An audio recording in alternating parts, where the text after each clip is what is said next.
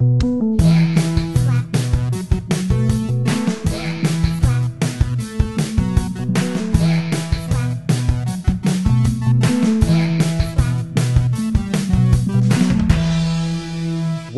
to Whacker Slaps presents Twin Cinema, where we look back into the archives of 2000s indie music films to determine if a movie or a band or even an entire musical movement was actually good or just a product of the hype machine of its time. Like all great podcasts, this is a direct spinoff of another podcast that is a direct spinoff of an unhinged group text that simply refuses to die. Per usual, I am joined by the man who broke my motherfucking sitar. I'm Adrian. I'm your producer, and I sneeze, and 3-hit podcasts come out. Yes. And I am Noah. And if you dig on vegan food, we're gonna be friends. Oh boy. All Oh right. boy. Well, welcome in that lengthy intro. Hopefully I didn't butcher it too bad. Episode 32, Adrian. Got me thinking of 32. 32, 32 short stories of Glenn Gould, of course. Classic.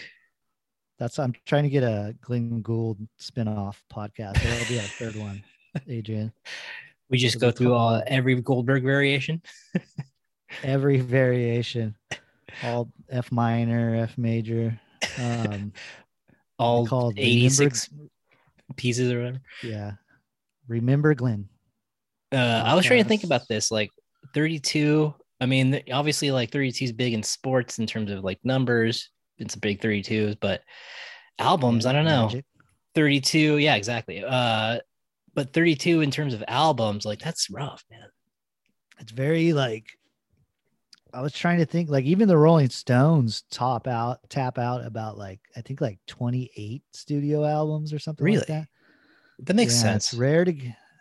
There's plenty of bands that have albums like more than 30 albums, but it's kind of those like weirdo kind of culty bands, usually that just kind of seem to always be pumping stuff out. Like these fucking bands. Yeah. I was also thinking 32 short stories of Springfield. Classic, great episode. Simpsons ep. One of the few. Your favorite? Is that the best? I'm still partial to Last Exit to Springfield. I think that's probably the most solid through and through. But 32 stories, that's up there. That's like a nostalgic classic for me. I always love that one. But what were you saying? One of the few. It's one of the few with a title on screen in the episode. It's like the Telltale Head, that one, and like maybe a few. I mean, obviously that's coming from the first 10 years. I tapped out about season 15, and then I've never really looked back. I know, that's crazy. Because like, if you would have told me when I was, I don't know, 8 years old or whatever, when like The Simpsons was like the greatest thing in my life. Yeah. If you would have told me, guess what, kid? This show will play every year of your life for the like as long as you live. I would have been like, well, shit, it's all gravy from here. Yeah. And here I am. I haven't watched in freaking 20 years. Now, your pops famously watched every episode of The Simpsons. Is he still on that, or is he moved on? I think he might have tapped. I think maybe he catches them on Hulu. Oh, nice. A couple. Yeah.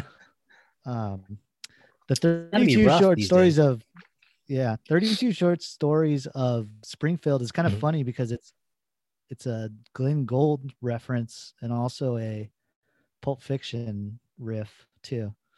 Well, there is a Pulp Fiction. There's a few different riffs in there. Well, you got Lisa's gum in her hair story. You got the haircut. Yeah, Barton Millhouse fucking around is the bookend. You got the bit with one of my favorite bits is with the very tall man with Nelson. Wave at the people. It's like, this is the only car that I could afford that fits me.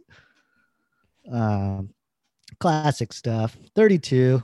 32. That's the part of the show we riff on the number of the episode, I guess.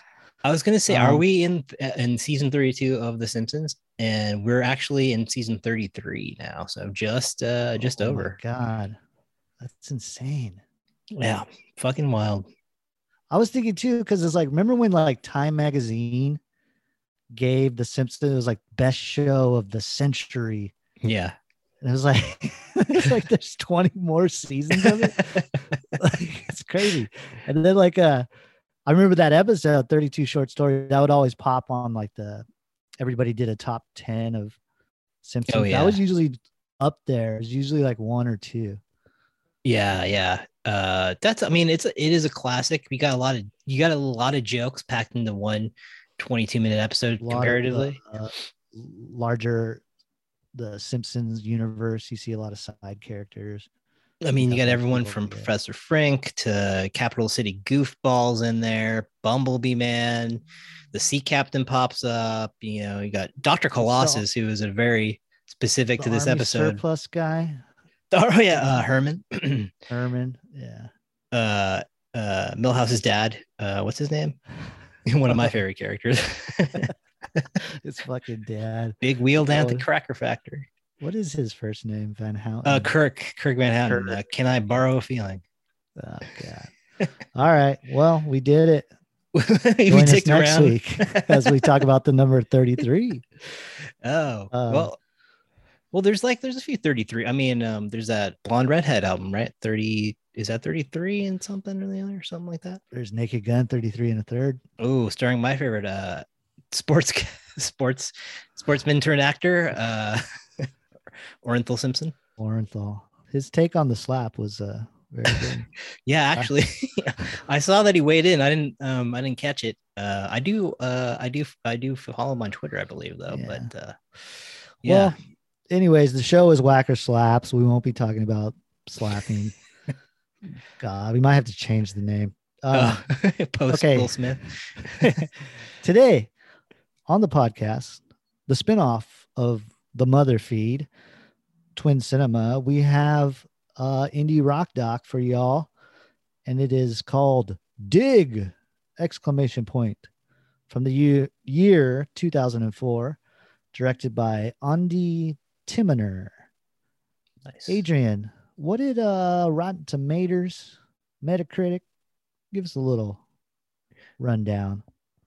Yeah, so Rotten Tomatoes and Metacritic, once again, it's kind of the same spread here. We got an 89% from Rotten Tomatoes, pretty good.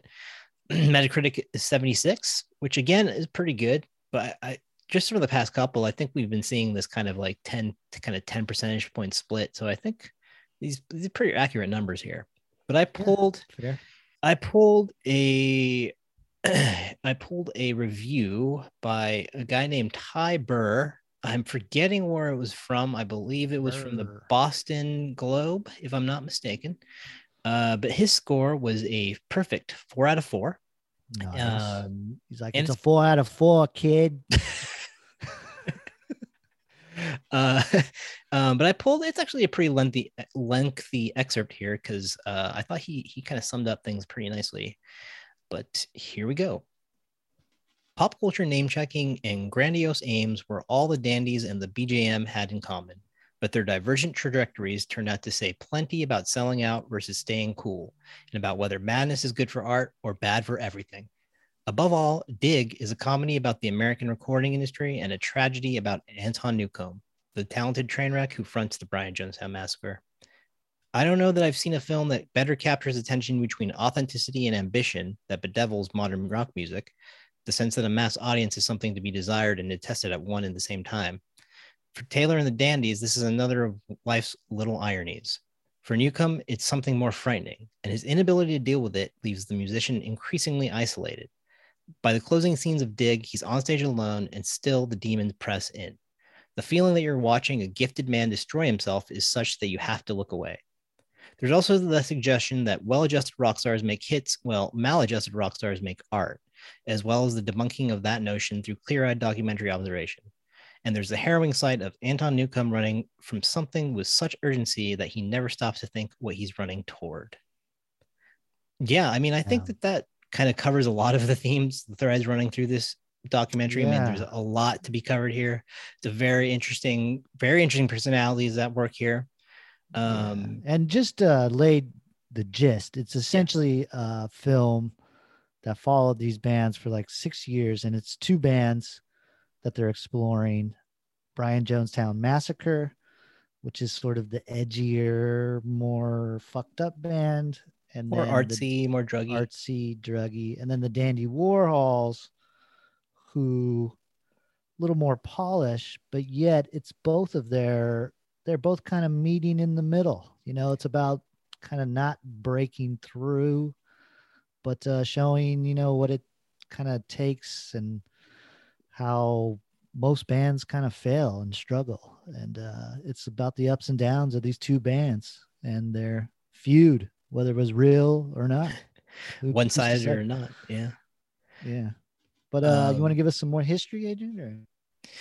Yeah. That's a pretty good background about the band and what's going on. I mean, because their histories are intertwined. You kind of see the friendship and the kind of the frenemy aspect of it evolve into something even more frightening than that. But the film itself compiles over 2,500 hours of footage recorded from 1995 through 2002 by the aforementioned director Andi Timoner and others. And as we said, it chronicles kind of the highs and lows of the careers and the love-hate relationship between these two bands, the Brian Jonestown Massacre, led by Anton Newcombe, and the Dandy Warhols, who are led by Courtney Taylor, who also narrates the film. It was co-produced and edited by Timoner and her brother David Timoner through her own Interloper Films, along with the French film production and distribution company Celluloid Dreams, who I believe does a lot of different musical things and music films. It was distributed by Palm Pictures, who is another big distributor of music films. They are perhaps most well known. Well, to me, they're most well known for the Work Of series of DVDs that compile a bunch of music directors kind of filmography, which I think for us, I think that was kind of before the YouTube and stuff. That was like, you throw that on when you're like, smoking bong loads, and you can catch all of Spike Jonze's work or all of Chris Cunningham's weirdo shit or whatever. And it was pretty great. Yeah, but the old music video Hollywood pipeline. Yeah, exactly. Which, back when that was a thing. Yeah, maybe one of the last waves of like influential group of directors, those sort of 90s indie guys, but specifically the ones that came out of music videos. Mm-hmm. There's still people doing the Fincher thing, and the even like Michael Bay came out of music videos, or something even like Anton Corbijn or others who have dabbled in film, but just have influence in terms of like their music videos and their photography and whatever. So yeah, Palm Pictures, great film company. The movie was released on January 18th, 2004, and it won the Grand Jury Prize for documentary film at the Sundance Film Festival, which that's pretty big. Robert Redford was like, I dig this. Oh, you think he saw it, Robert Redford? Probably. I mean, I don't know. That's a good question. Does you think back then he was just like watching them all still? Probably not. Who has the time? Well, no, I think 2004. Yeah, that was kind of like the height of Sundance in a way. Kind of. Well, yeah, that's kind of true. You could definitely make that. I would say the early 90s is probably the tippy top, but yeah, around this point too, there was a lot of indie buzz, as it were. Yeah, they had their channel, the Sundance Channel. Yeah, it was like indie buzz. And that's what kind of this movie is. It's like analog buzz, it's like tangible, but pre-internet buzz is what really kind of intrigues me about this movie. That's true. Like, this is magazine buzz. Yeah. This is back buzz when you built bin video cult. Buzz. Right. Yes, exactly. When you built a cult off of a few, like one cool video, a couple articles in Spin, and EW would even have these guys in there. Shout out Entertainment Weekly. R.I.P. Rest in peace. Yeah. Great periodical. But anyways, continue, Adrian. Yeah. So the film, excuse me, the film features appearances from a few. Well, there's a lot of talking heads from a bunch of people involved, but with the band, managers, friends, club owners, and things like that. It features appearances from photographer David LaChapelle, Genesis P. Porridge from Psychic TV, Robin Gristle. Rest in peace. Rest in peace. Harry Dean Stanton, which is awesome. Ooh, and I still subscribe to that. I think it's attributed to Ebert, the Harry Dean Stanton. Any movie with Harry Dean Stanton or Emmett Walsh, is good. And then Miranda Lee Richards. He doesn't say it's necessarily good, but he says it can't wholly be bad. Like it can't be bad. Exactly. Which is accurate. And Miranda Lee Richards, who was a kind of a burgeoning star around this time, I would say, or at least she had a similar buzz around her around the time these bands were popping off. Various members of both bands have criticized the film. Taylor and Anton Newcombe in particular have said it's unfair in its portrayal of Anton Newcombe and the Brian Jonestown Massacre. On their website, Newcombe writes, "I was shocked and let down when I saw the end result. Several years of our hard work was reduced at best to a series of punch-ups and mishaps taken out of context, and at worst, bold-faced lies and misrepresentation of fact." Damn. So straight up calling them out. That was Anton? That was Anton, yeah. But Taylor also chimed in. He said in an interview, "It's a movie, not a documentary. She worked her ass off and forged a plot when there was no plot. She crafted the thing to swell and ebb by taking 8 years of us and a year and a half of the Brian Jonestown Massacre." So, I mean, I think you can make that argument. Obviously, every documentary, just by its nature, every film by its nature, has to have a narrative. I mean, that's not true necessarily, but most films have a narrative and build in a very similar way. And documentaries are point of view. Point of view, yes. There you go, exactly. And this one definitely does have a point of view. Yeah. And you could argue Werner Herzog would call the ecstatic truth. Yes. And you could argue it's harsher towards the BJM and Anton Newcombe, but it's interesting nonetheless, Well, it's weird that the Taylor guy is taking offense because he goes back and narrates the thing, right? Yeah, well, maybe you're narrating. Maybe she chopped up the narration as well. Yeah, I would imagine that's probably the case. I think he was probably they were all probably just saying bits and pieces of it. He's probably also like, "Fuck, a gig is a gig." At that point, like shit. Yeah. And Anton, his perception of things are of course he's gonna he's a unique individual himself, and he doesn't take too kindly to many things, so as we see in the movie. That's what I wanted to see, like what these guys deal were like musically. And both before we get into that, let me just finish off with one little fact here and then we can get right into what their deal was. But the movie is part of the permanent collection of the Museum of Modern Art, which is a huge kind of deal, in New York City, of course. And it was screened at the finale of the Film Society at Lincoln Center and MoMA's 33rd annual New Directors, New Films Festival in 2004. So it did get a lot of critical acclaim. It got a lot of buzz, and it has artistic merit, obviously, as we can see from, being included in the MoMA. That's pretty big. Yeah, I wonder, Adrian, I was thinking about this after watching the movie and just thinking about it. And I wonder, do you think the documentary is almost better served by the fact that both of these bands, although achieved enough success to be working bands, but we never saw them? It's not a rise to fame documentary. It's more of just like a kind of like almost more about like failure, or like how most bands never achieve like stratospheric success. It is usually like, if you're lucky to just continue to be in a band that tours and can make an album, but never really exploded or Right. crossed over, you know, broke through. Right. It doesn't really have that arc, which is kind of how the Devil and Daniel Johnston was in terms of like watching his whole kind of career and the kind of the way that went. The Because way yeah, he has a legacy now, but these guys didn't have a legacy then, yeah. nor really do they have one now Mhm. outside of this documentary, you know?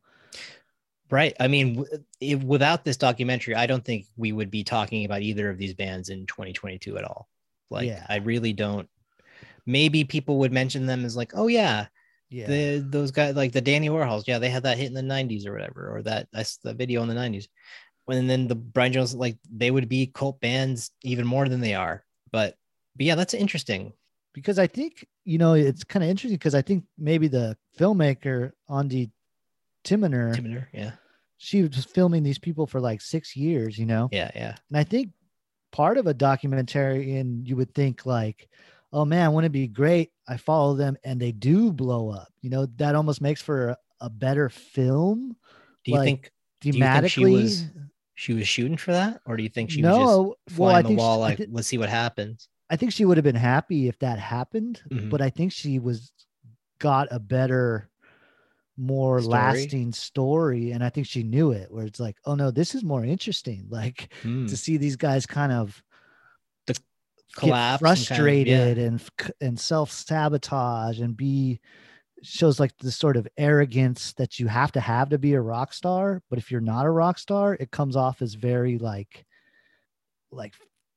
you're just very insecure, you know, like Right. it the theatrics and your behavior are not justified by any type of success or fame, you know. So like it's kind of a yeah, I think it's an interesting, it ends up being more interesting the fact that it is just these bands that were a kind of a footnote. Right. Exactly. So yeah, so then we can kind of what was their deal then? Like what were these guys? Yeah, musically, what do you say, Adrian? You want to start? Maybe give us about the Brian Jonestown, because they're kind of more folky, psychedelic with a little bit of kind of early Stones thrown in there. I would say. What would you say? Maybe some of their influences were. I would say the Stones for sure. I mean, obviously, just judging by the name, the Stones must have Yeah, had true. an influence. But you know, it was all the psychedelic stuff. I would say stuff like Rocky Erickson and Sid Barrett for sure, but also Velvet Underground and some of the more druggy, like glam stuff from the 70s and stuff, and some of that Yeah, sleazy kind of New York rock, but not really necessarily in sound. In sound, they were much more like folk, like in the kind of Velvet Underground yeah. folky kind of That's noisy what's folk kind of thing. weird. If Mm-hmm. you watch this documentary, you see them all fighting on stage, and they have more of a raucous aura about them. Like Yeah, even they're like, you know, they record, they just rent a house, and it turns into a big party. And Anton's like the mad genius, like recording.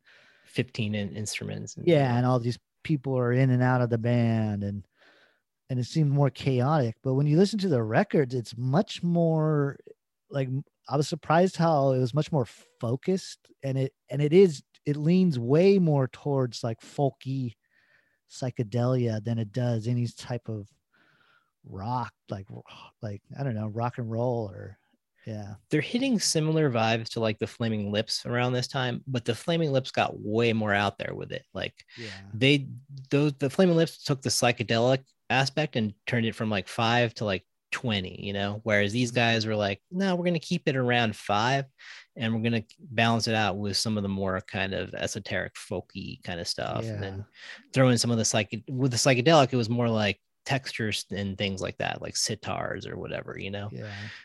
It did remind me of some bands that came later, like in the mid 2000s, like Hmm. Black Lips and like The Woods, stuff like that. Sure. Yeah.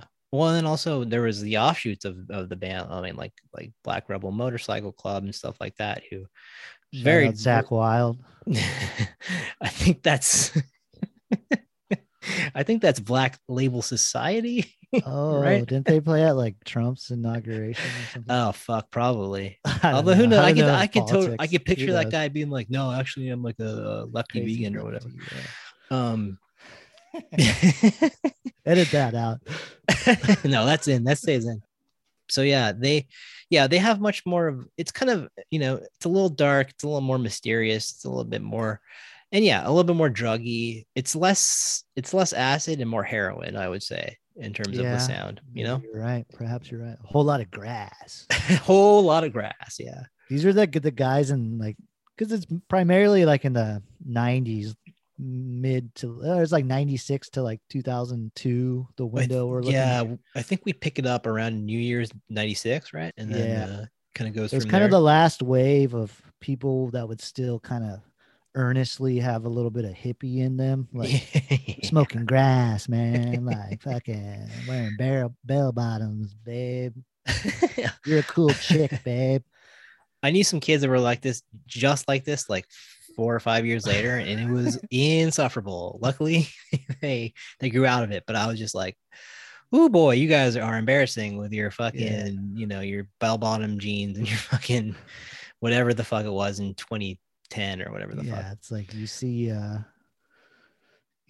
like the last movie once, and all of a sudden you're Dennis Hopper. Boy. How about the Dandy Warhols? You want to take a shot at kind of what they're about? Yeah. So the Dandies are kind of the flip side of the coin as far as what was going on in the 90s. The Dandies are going for a much more pop sound. And I'd say they have a touch of that Brit pop that was going around. Yeah, I mean, they talked Stone Roses, bring it up, right? And Stone Roses. Oh, that's a good touchstone. Yeah, I think both bands were like, "Damn, I just wish we could write a song that is Oasis-ish and would get us on the radio." Or like, totally. I think even the Dandy Warhols would settle for like, "Fuck, can't we just write a Third Eye Blind type of stupid summer jam song that will stand the test of time?" But yeah, they're kind of going for a little bit of the retro rock thing in the 90s that was happening. Yeah. I think we a lot of times think of the whole retro rock thing, which is like a dumb title that just meaningless, really. But you think of it as those New York bands like in the 2000s, or the White Stripes, stuff like that. Yeah. A few years later, like 2 years later after what these guys were doing. Yeah. But that was happening a lot in the 90s as well, with like Olivia Tremor Control, or even like Wilco and stuff, doing like a 60s sort of pastiche, like a Birds type rock and roll. The Jayhawks. Yeah. That LA kind of Laurel Canyon sound was prominent, but also digging into, we mentioned them earlier, like 13th Floor Elevators. Yeah. And the Warhols lean on a poppier side of that. I mean, their name kind of tips their hand. Yeah. If Brian Jonestown Massacre is a portmanteau about, Brian Jones from the Rolling Stones and a cult leader, their music sounds more like that. And Dandy Warhols, who are doing a pun on Andy Warhol, sounds more like a sort of pop, trying to make a little perfect little kind of dumb pop song. But I don't think they're iconic. No, I think they just never, certainly they have good songs and catchy songs, but they never had that one thing that hit. They had the Buzzbin video. Exactly. But for they was that one, the Bohemian Like Me, right? That's their hit. It was on like a cell phone commercial. It was that one. They had two, right? I think there was that one and what was the other one? Minnesota. Yeah, something. But that one was the big one for sure. Their songs are so hard to remember. Like, it's so weird. Like, they're not catchy. I found myself doing this whenever, like, oh, have you ever seen that movie Dig? Like, just talking about whatever rock docs. Yeah. I'm always like, yeah, Dandy Warhols, and people are like, yeah, what was their song again? And it's like, I can remember the title, like I think it's called like Bohemian something, but I can never like how does it go? Like it, like they're riffs, Bohemian like you. Yeah, yeah. The riffs are not catchy enough, I don't think.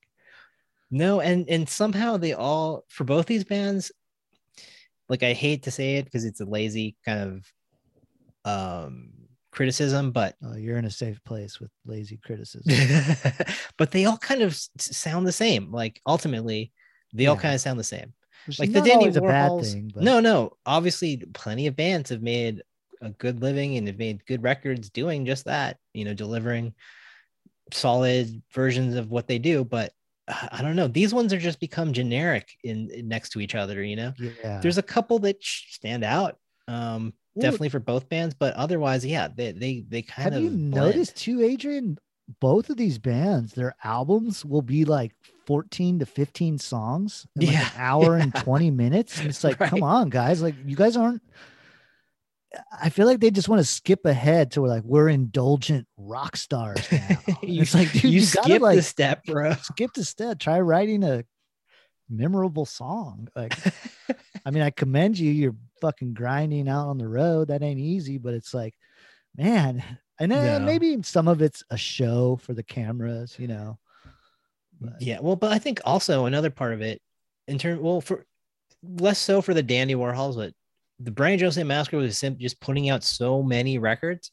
Like, I think if they had, instead of putting out 4 records within a year and a half or whatever it was, if they had just put out 2 records and spent more time, but working on those songs and polishing them, editing those probably would be all-time classics. But because of the way that Anton Newcombe is like, he's constantly, he's like a shark, it's the thing, you can't stop moving. He has to always move forward. Like, that's kind of his whole his deal is like, I'm just shedding off these fucking songs and putting all this shit together, and then I'm moving on to the next thing. And but he's all of his genius, we'll get into it, but that's one of the tragedies of the film.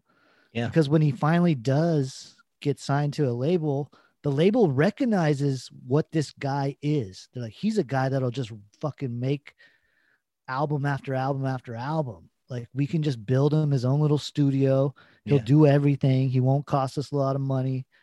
And he blows that. Like, yeah, they literally built him a fucking studio. And he's like fucked off and just is like, nah, whatever. I mean, that's that's kind of one of the ongoing things in this movie, right? Is like the idea, like you mentioned earlier, this idea of self-sabotage, of of seriousness, of self-indulgence, becoming kind of overtaking the artistry. It's all here. I mean, it's all this classic rock stuff. This documentary, I think, is really great because it has so many themes.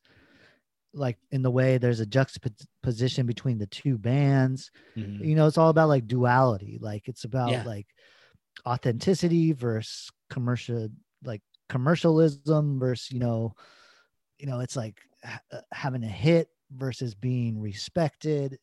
I also find the bands themselves, I thought that Brian Jonestown, that whole band, there's a bunch of them, so it's a lot of personalities too, a lot of young people at the time, so it's going to be pretty volatile. But they're like everything's careless, man, and beautiful, or they're fucking angry and like at each other's throats. It goes from like, whoa, we're all like peace and love, to like, let's get fucked, to then just being like, you broke the law, man. Like that's illegal. First of all, like, they get all like, it goes from like hippy dippy, let's all smoke weed and drink beers and play music, to like the dark junkie, like, I don't fucking trust you, I don't trust anyone, I don't trust myself, and I'm gonna get fucking annihilated. I mean, I guess too, we see it throughout the movie. Some of it's like, I think, cocaine induced. Oh yeah, I mean, you see them the blatant use of cocaine in this movie. I think it speaks to the era of when this movie was made too, because it was like these bands. Well, yeah, but it was like these bands didn't like have complete control of like their brand the way that people know how to do it now. Well, now that's the whole. Or they have it's the whole ownership. thing. Like now, musicians that have biopics made about them, they're in the editing booth. Right. They're Documentaries yes. are produced by the artists themselves. Right. So Kanye is there's a producing sheen to it. Genius or whatever. Yeah. But I think that also speaks to they never, maybe if they would have ended by the time this movie stopped filming, and if they were famous, they would have been like, yeah, this documentary does not see the light of day. They would have like cocksuckered bluesed it. all the Rolling Stones. Nice reference. Oh, and then I wanted to say about the Dandies, about their duality too, kind of same kind of thing. They're super trying to be nonchalant rock stars, go with the flow, but yet they're like extremely dramatic, where it's like they're like theater kids trying to hang out with the drug kids.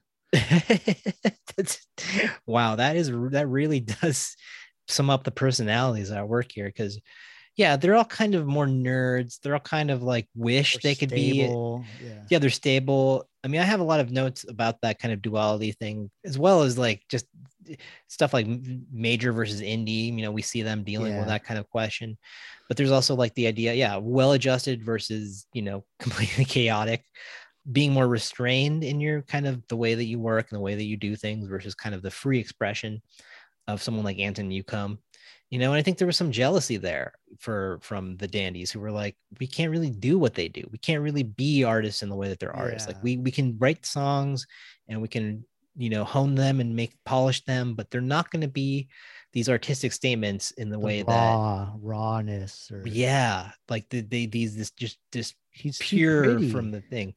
He's the Billy Zane of alternative rock. He's too pretty to be a star. I guess that's true. No, I thought he kind of looked like Billy Zane. So which album is the Phantom? It's the one where they do a mashup of Sticky Fingers meets Velvet Underground and Nico. The Zipper Banana. That's pretty good. Boy. I mean, I guess if you're the Dandies, you gotta, at the Dandy Warhols, at one point you gotta reference the two famous Andy Warhol covers. I mean, kind of, right? But like the balls, that speaks to the gall of these fuckers. Right. They just like, we're gonna of course. I was gonna say the vibe of the Dandy Warhols reminds me a lot of a Canadian man, even though they are not Canadian.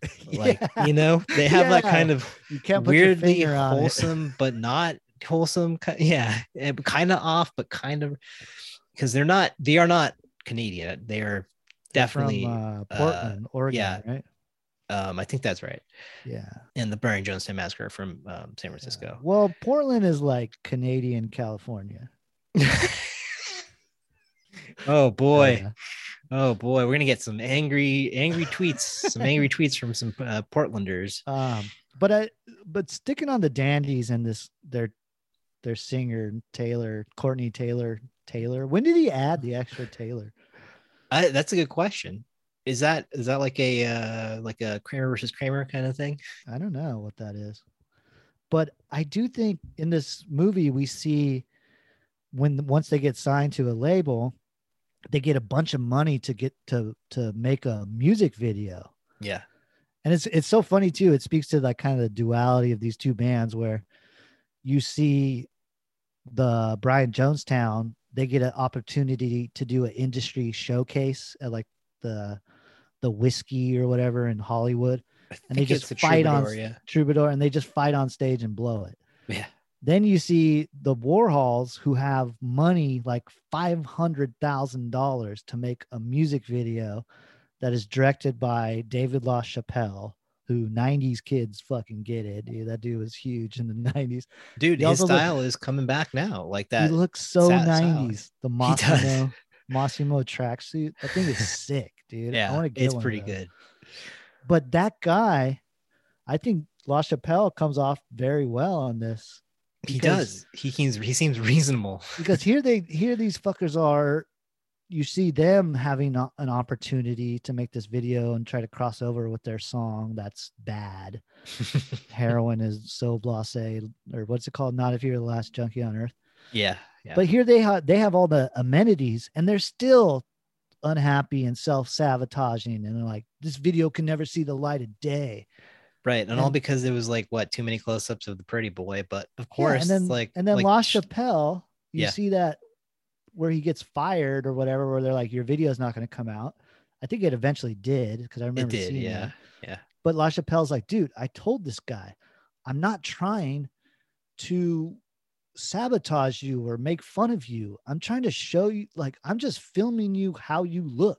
Yeah. When you rock out on the guitar and sing and are like trying to woo all the ladies in the crowd, that's how you look. You look like a pretty boy trying to be kind of a tough rock star. Like, I can't give you edge.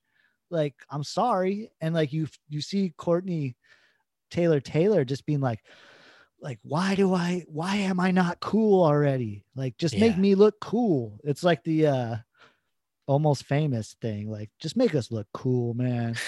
But they like can't stand to see like how they actually are. Right. Which would make them cool. Like if they just were like owned up to like, this is what you are. This is who you guys are.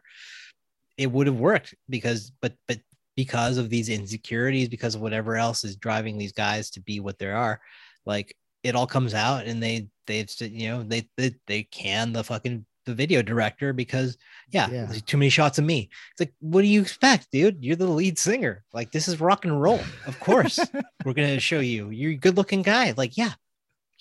What do you want, dude? Like, do you want to be a star? Like, you look at the Third Eye Blind video, you're not getting too many shots of we're not seeing the bass player. Yeah, we're seeing Stephen Jenkins front center. I don't even know the other guys' names. That's how much rapping his ass that's off. What tells you right there. Like, come on. I waited on Stephen Jenkins once at a restaurant. Oh, and he's he's SF guy. He's a fucking prick. Oh, oof. Straight up. Not surprising, I will say. Yeah. Just kind of a douche. He looked great, though. I will say he was like a former meth head, Silver Fox. Oh, nice. He was all ripped. He was like coming from the gym. He had like his one of those guys. Gym clothes. Nice. Good for him. All right. Well, before we get into our history, should we hear from our leader? Yes. Our exile leader. We haven't even mentioned our host, Caleb. He's out on paternity leave, and he weighed in, dropped us a voicemail. I have vetted it, and Eddie vetted it. It's not too unhinged. He's pretty angry though. He's getting all Anton on it. He's very passionate. Yes. No, we miss you, Caleb. Come back soon. Yeah, love the kid, my little nephew. Yeah, I got to meet him. He's a good kid, good lad. Hopefully we'll have him on the pod sometime. Oh yeah. Probably write a better song than Dandy Warhol. Oh, no doubt. So yeah, here is a little bit about this film from Caleb. Hey, what's up? This is your exiled host out here in Exile Dad, Bill. Caleb, how's it going? I'm calling in about the Dig episode of the music film series that my comrades, brothers are doing here. I was really hoping to watch this one, Dig, because I've just heard really good things about it for years, but I didn't get around to watching it, such is my life these days, but whatever. Yeah, I gotta say, I fucking hate both of these bands. I was just revisiting the Dandy Warhols, because, they had their little moment in the 90s, early 2000s. They fucking suck. It is just cringy shit. It's just finger waggy, fucking snarky, unnecessarily. Yeah, band sucks. Brian Jonestown Massacre is a tiny bit better, but they're just fucking pretty lame, pretty passé, just pretty fucking like cosplay, tambourine waving, like fucking scarf wearing bullshit. Yeah, I can't separate like I said, the fucking cosplay and the pageantry from them being serious musicians with something interesting to say or breaking any sort of sonic ground. And I'm hoping to watch the documentary one of these days. But from my understanding is a pretty kind of raw look at just kind of how self-absorbed and ultimately lame these fucking cretins are. Yeah. I've seen some clips and shit, like freakouts and stuff and all the shit they talk, which is pretty fucking funny, but like, it's not like either of them had any sort of like moral or artistic high ground. Both these bands are fucking lame. I would just say listen to Spaceman 3, listen to Paisley Underground, listen to the Velvet Underground, listen to like real fucking psychedelic shit, not just like stuff that like cherry picks. The kind of just shit that's retro, but also conveniently poppy, from the 60s and 70s. So, yeah, I hate to be this guy, but I'm gonna give these fans a thumb down and give this movie a sideways thumb because I haven't seen it, but I'm sure it's fucking cool if it depicts these dudes out to be a bunch of posers, like I know them to be based on the fucking music I've subjected myself to. Anyways, thank you for letting me talk at y'all. Thank you for listening to my thoughts on the matter, and keep up the great work and keep turning out those chuckles. Thanks, guys. Love everyone. Okay. Peace and love. Peace and love. The Snark Master himself graces us with his presence. Yeah, thanks for weighing in. Yeah, he's kind of right. It does come off as like a copy of a copy of a copy. Mm-hmm. I don't know if they're like kind of totally lame or posers. I mean, Homeboy's doing fucking heroin at his home studio on the record label's dime. That's kind of admirable, I guess. Yeah. Well, I wouldn't go that far, but yeah. It's rock and roll. Yeah. Heroin's rock and roll, bro. I could see them like having that conversation. It's rock and roll 101, like bro. Like the tambourine guy's like, oh yeah, this is his this is what the part where you do heroin. You're a rock star. The tambourine guy, what's his name? Ian something or something. Joel. Oh, Joel, yeah. Yeah. Full disclosure, I went to a wedding and that guy was there. Oh, did you talk to him? Minor interactions. We were like smoking a cig and a crowd of people. It was a really fun wedding. He's friends with my wife's friend. Wow, small world. And then he was a record store guy. Yeah. Here in Oakland. I used to see him. I think I wasn't trying to be a dick. I was checking out a record at the store he worked for, 1234 Go here in Oakland. Shout out, great record store. And I think I said like, oh man, Dandy Warhols, and he was like the other one. And I was like, oh fuck, shit. I wasn't trying to slag him. Right. It was an honest mistake. It truly was. I mean, come on. That has to happen all the fucking time. He still has the mutton chops. Fuck yeah, dude. That's punk rock. Got it. Probably all great now though, but yeah. Come for the tambourine, stay for the chops.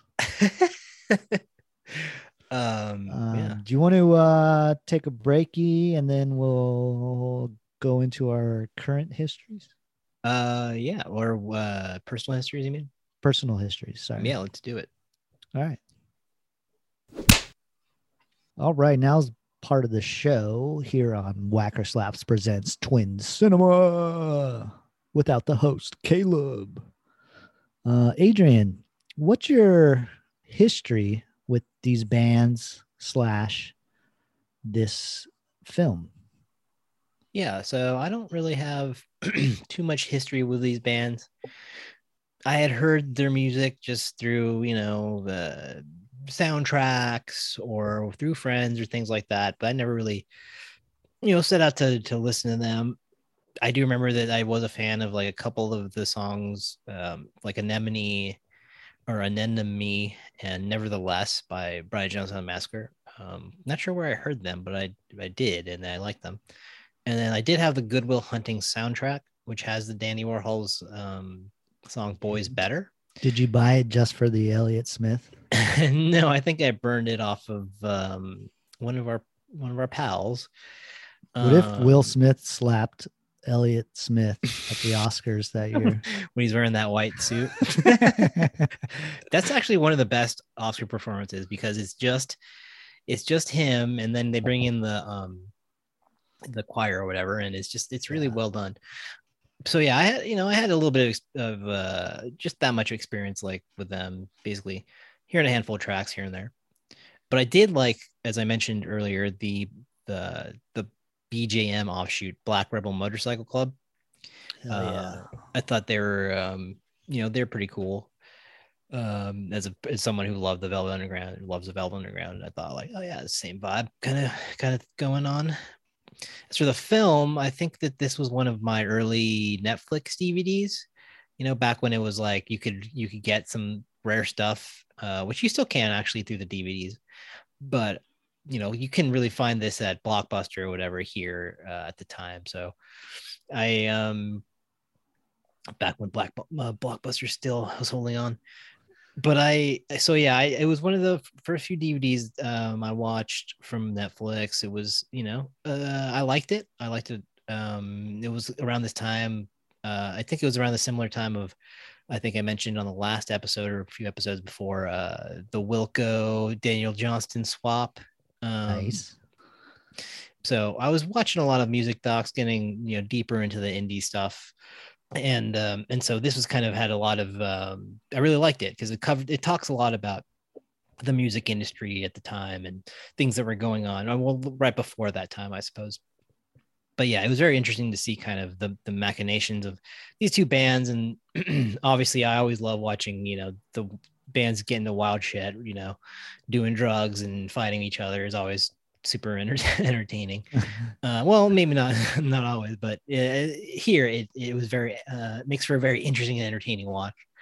And I also really like the DIY nature of this documentary compared to like the Devil and Daniel Johnston, for instance, where that one's a little bit, it's still very much indie, quote unquote, but it's more polished. There's more there's reenactments, there's these artistic kind of choices where there's different ways to tell the story, whereas this one is kind of like there's interviews and all the standard documentary things, but it's also very raw, and it's it's a lot of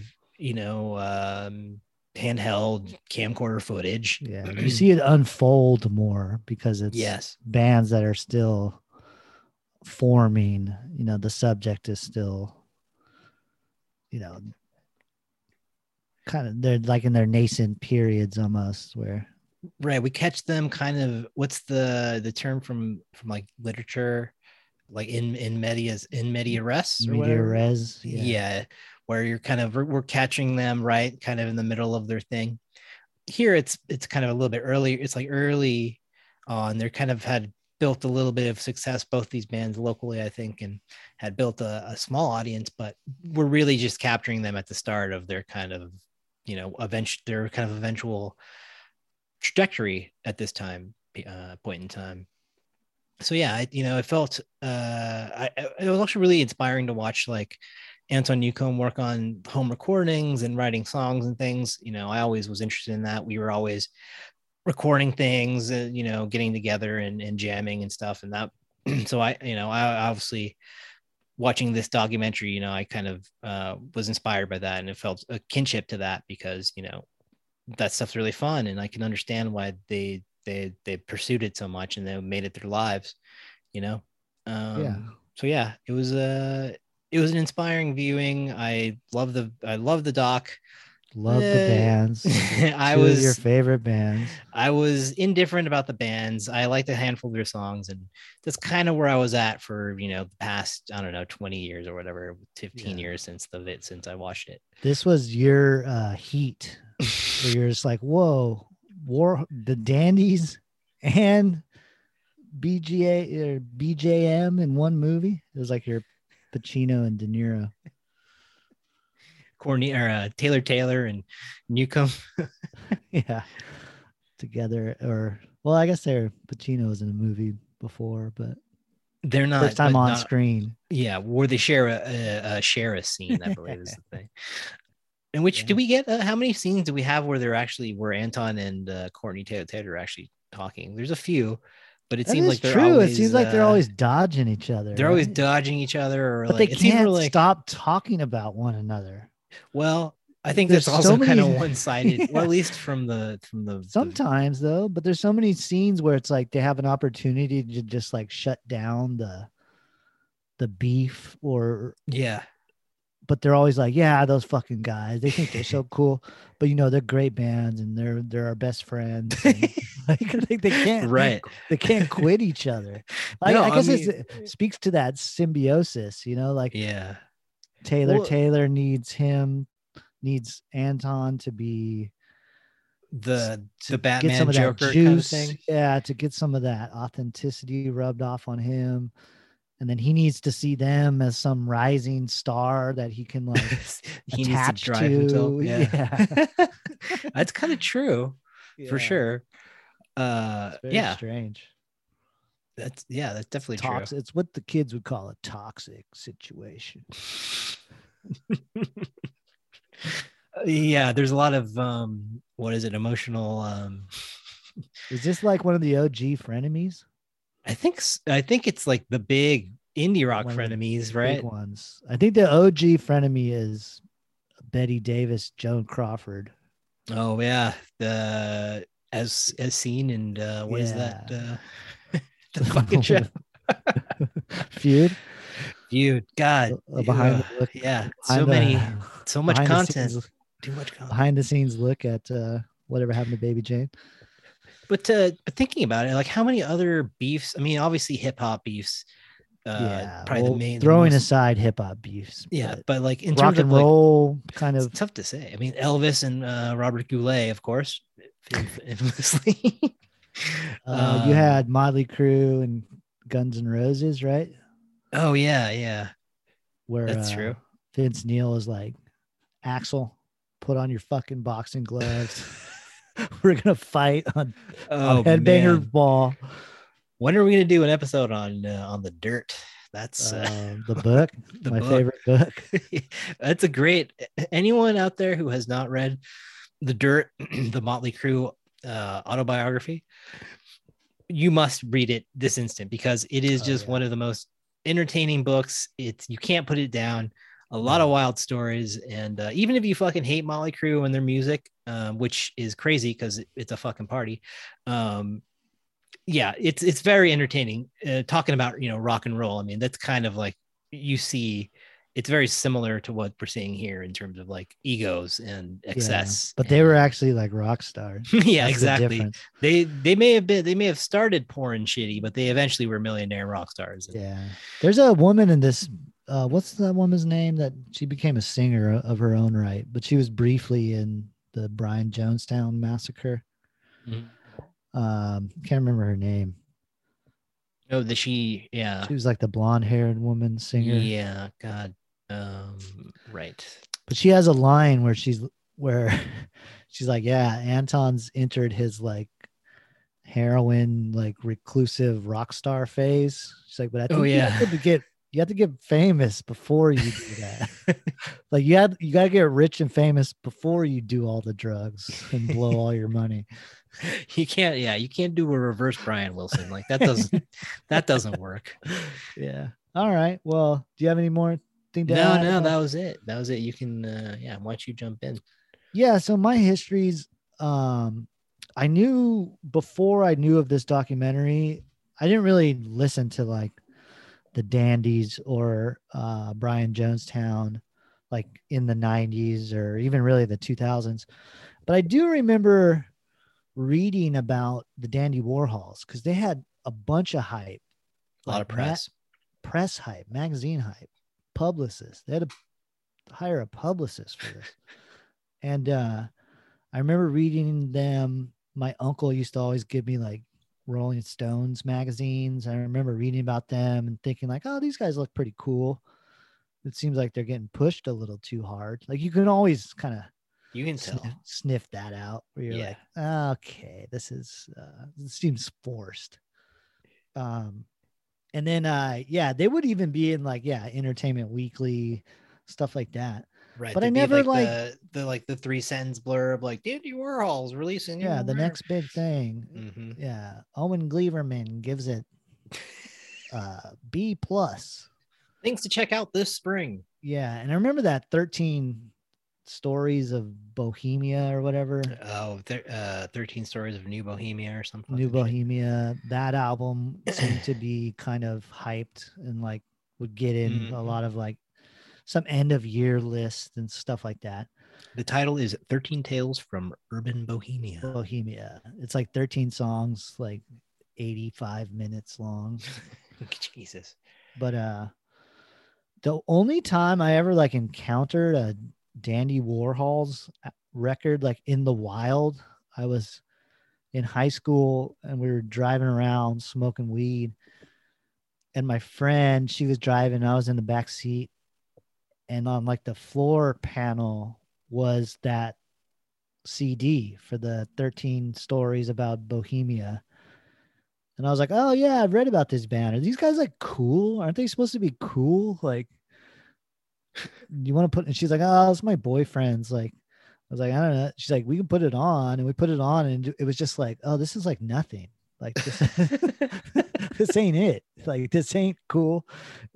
It's like so edgeless. Like edgeless. That's a good way to do. Yeah, to put it. Yeah, and it's slick.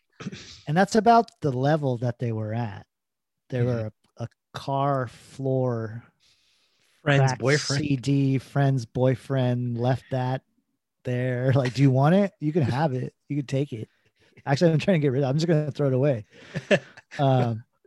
And then as far as the Brian Jonestown Massacre goes, I had never really heard them until I watched the documentary. And the way I got my hands on the documentary, I had read about it in reviews. And, you know, I was pretty into movies at the time. So I was like, oh, this is coming out of Sundance. Like I followed like the Sundance movies, you know, stuff like that. And a lot of times that was what was really cool about like EW, like Entertainment Weekly. You know, in some ways they weren't as far removed from like a film comment or like, you know, a more deeper cinephilia.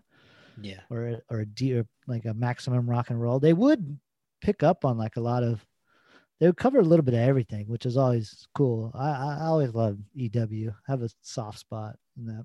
I think they're underappreciated in the same way that like, I mean, there's a lot of, you know, magazines, periodicals, websites, you know, I think that there's like EW is underappreciated. I think the people that knew, similar like All Music Guide too, where we're talking about here, where it's like, you know, reviewers who actually knew what the fuck they were talking about, knew their shit, but they're not really, you know, they're not in the Spin, they're not in Rolling Stone, you know, they're not. It's a little bit less, you know, has a little bit less cachet in terms of that. And a lot of it was less editorializing and just more information. Just here's what's coming out. Check this out. Like we're excited for this. Right. Or they'd have like a little bit with a band or something, a couple of questions. Yeah. So I always appreciated it for that. But yeah, as far as Brian Jonestown, I never really listened to them. And then I got this movie, Dig. I got it on a VHS from, they were doing, I believe, Hollywood Video on North Broadway in Santa Maria, California. Northtown. They were doing a VHS clearance sale where they were switching over to DVDs. So you could go there. I used to hit up all the freaking video stores once they transitioned.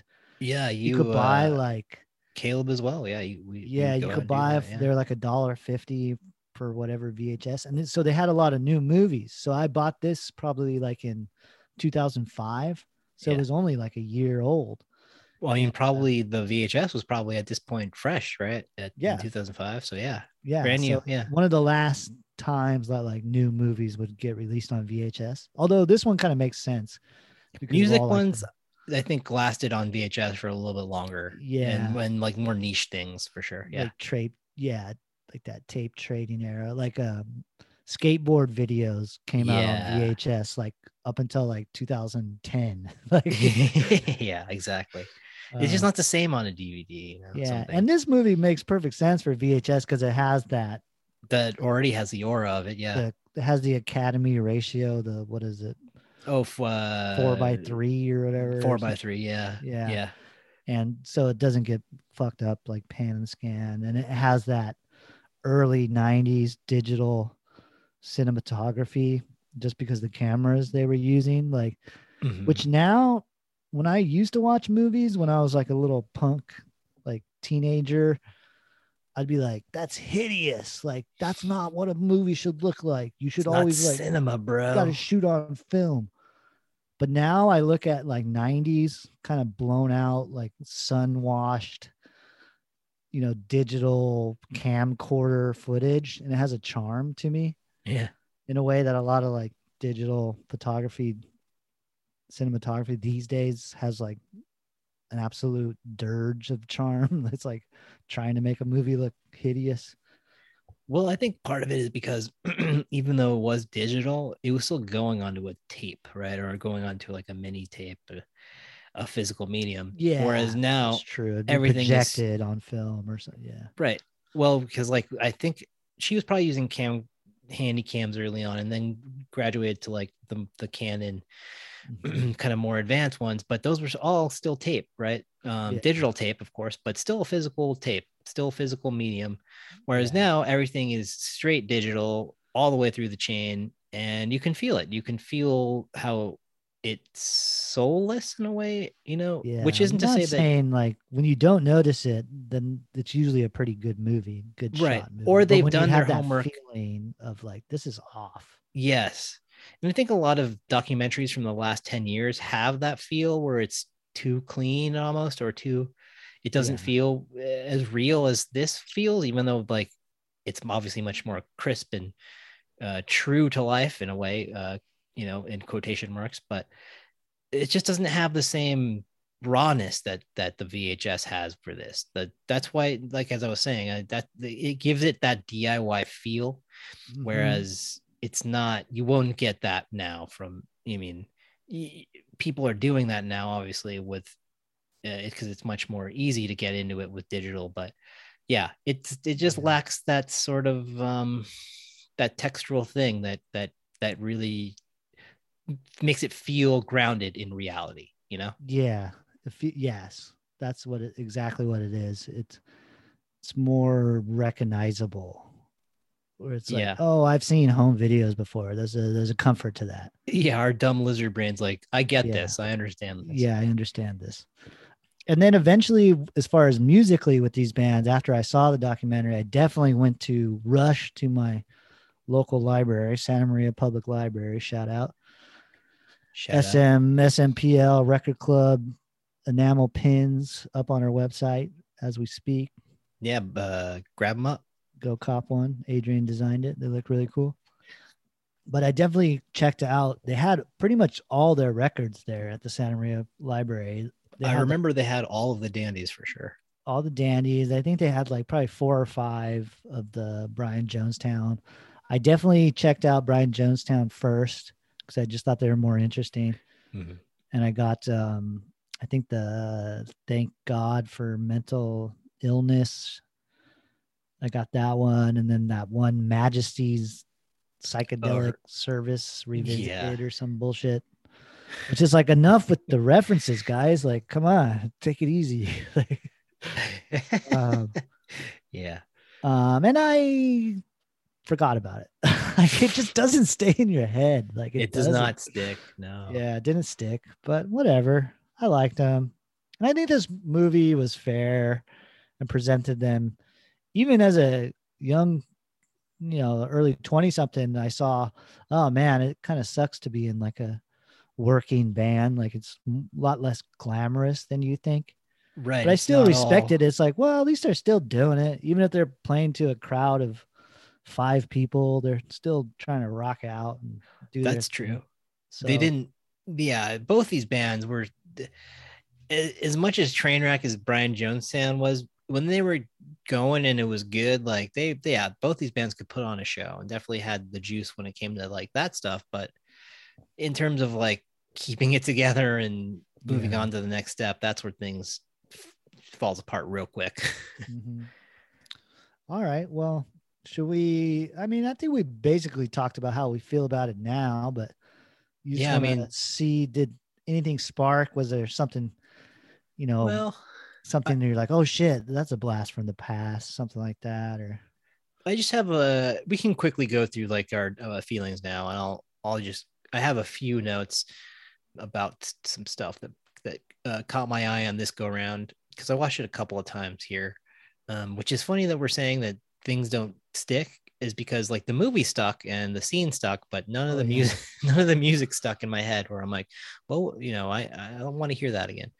But there's a lot of, like you're saying, duality in the film in terms of how, I mean, it's by design, obviously, because we're comparing these, very directly comparing these two bands and their experiences. But like, there's scenes with cops where the Dandy Warhols would have experience where like, oh, the cops, we got stopped, but they gave us our weed back and we just have to pay a fine. They were in France. In France, right? Whereas the the Brian Jonestown Massacre get stopped in the Deep South, and they they go off to jail. It ruins the tour. People get Anton Newcomb gets upset at everyone else. It's a mess. Anton, rookie move. You think he's like that? That highlights his like megalomania, where he's like, yeah, sir, of course, search my car. I have nothing to hide. Like, dude, even if you think that, dummy. You do. One of you has to have something that you forgot about. Yeah. Experience with labels also, you could see where like they were both got, jerked around in a way by major labels and things, but the Dandy Warhols, they got a lot more support, I think. And they blew it. Well, they both got support, but they blew it in different ways. Whereas the Dandy Warhols were kind of like, it's never good enough. The Brian Jonestown Massacre just imploded. Like Anton Newcomb just imploded. He's like, I can't handle this. Whatever these pressures are now from, actually having to do something. Whereas before I could just put it out and do it, and it was easy because it wasn't connected to anything. And now I have a contract and all this shit. And then you wish for, my friend, the monkey's paw. And then experience with like photo shoots in the movie, whereas like we talked about the video shoot with David LaChapelle. There's the photo shoot where the Dandy Warhols kind of borrow some of the grittiness from Brian Jonestown Massacre by going to film there. Adrian, might be the whole crux of the film, right? Where they go to do the shoot of there. The movie. Yeah. You want to set up that scene for us and we'll talk about it. So basically what happened was the Dandy Warhols were asked to do a photo shoot. I believe, I forget what magazine it was for. I think it was like, it may have been Rolling Stone or Spin, a big one. And they're like, hey, wouldn't it be fun and cool if we went to our friends, the Brian Jonestown Massacre's apartment on New Year's Day, their kind of rundown, shithole rock and roll apartment, and took photos there for our photo shoot. Like, wouldn't that be great? And so they go and they kind of invade their home and take over. And the Brian Jonestown guys are like just waking up. Yeah, you clearly see, like, the from tambourine, like Joel, the tambourine guy's like, what the fuck? Oh, like, you literally see him waking up. Yeah. He's like, you guys couldn't have your own fucking party to take pictures at? Like, are you in a rock band? Like, what's going on? Yeah. And so they're they get shot by this photographer, and it's like, it's them and kind of they're cleaned up, stolen valor, exactly. Cause they're borrowing all this grit from these other guys, and like, but that's not them. Like that's that's, and then you see they're not, those cigarettes and those beer cans aren't theirs. I know. And it's kind of like their vibe though, where they're kind of cheeky, where they're like, isn't it cool that we're acting like we're rock stars? But yeah, they're trying to be tongue in cheek. We're kind of over it, like partying all night. That's whatever. Right. Like, it's like that detached 90s kind of that postmodernism persona that people would have. Yeah, where it's too cool to be cool. With the ironic detachment. Lame. Yeah. But like the Matt Hollywood guy was like, well, fuck, I guess we can't have a photo shoot at our own house now. Yeah. So then they have the Brian Joseph Massacre has a photo shoot. I think at this point it's mainly just Anton. Yeah. He's holding it together. He's holding it together. Winging a prayer. Yeah. But he's like basically has to scam it to get it together. Like he has to scam up some money. I think he gets what, like $200 or something from a friend. He calls up a bunch of pals, and again, it's the DIY spirit of like, let's just call a bunch of people. Let's go to the park or whatever. Let's go to this lot and just fucking bring some random shit and have a photo shoot. And it's much more like, I don't know, true to them and true to like what they actually are about versus what the Danny Warhols were is like, okay, you're just using, funny money to fucking play at being a rock star. Like these guys are actually doing rock star shit, trying to put it together on a fucking no money and pulling it off.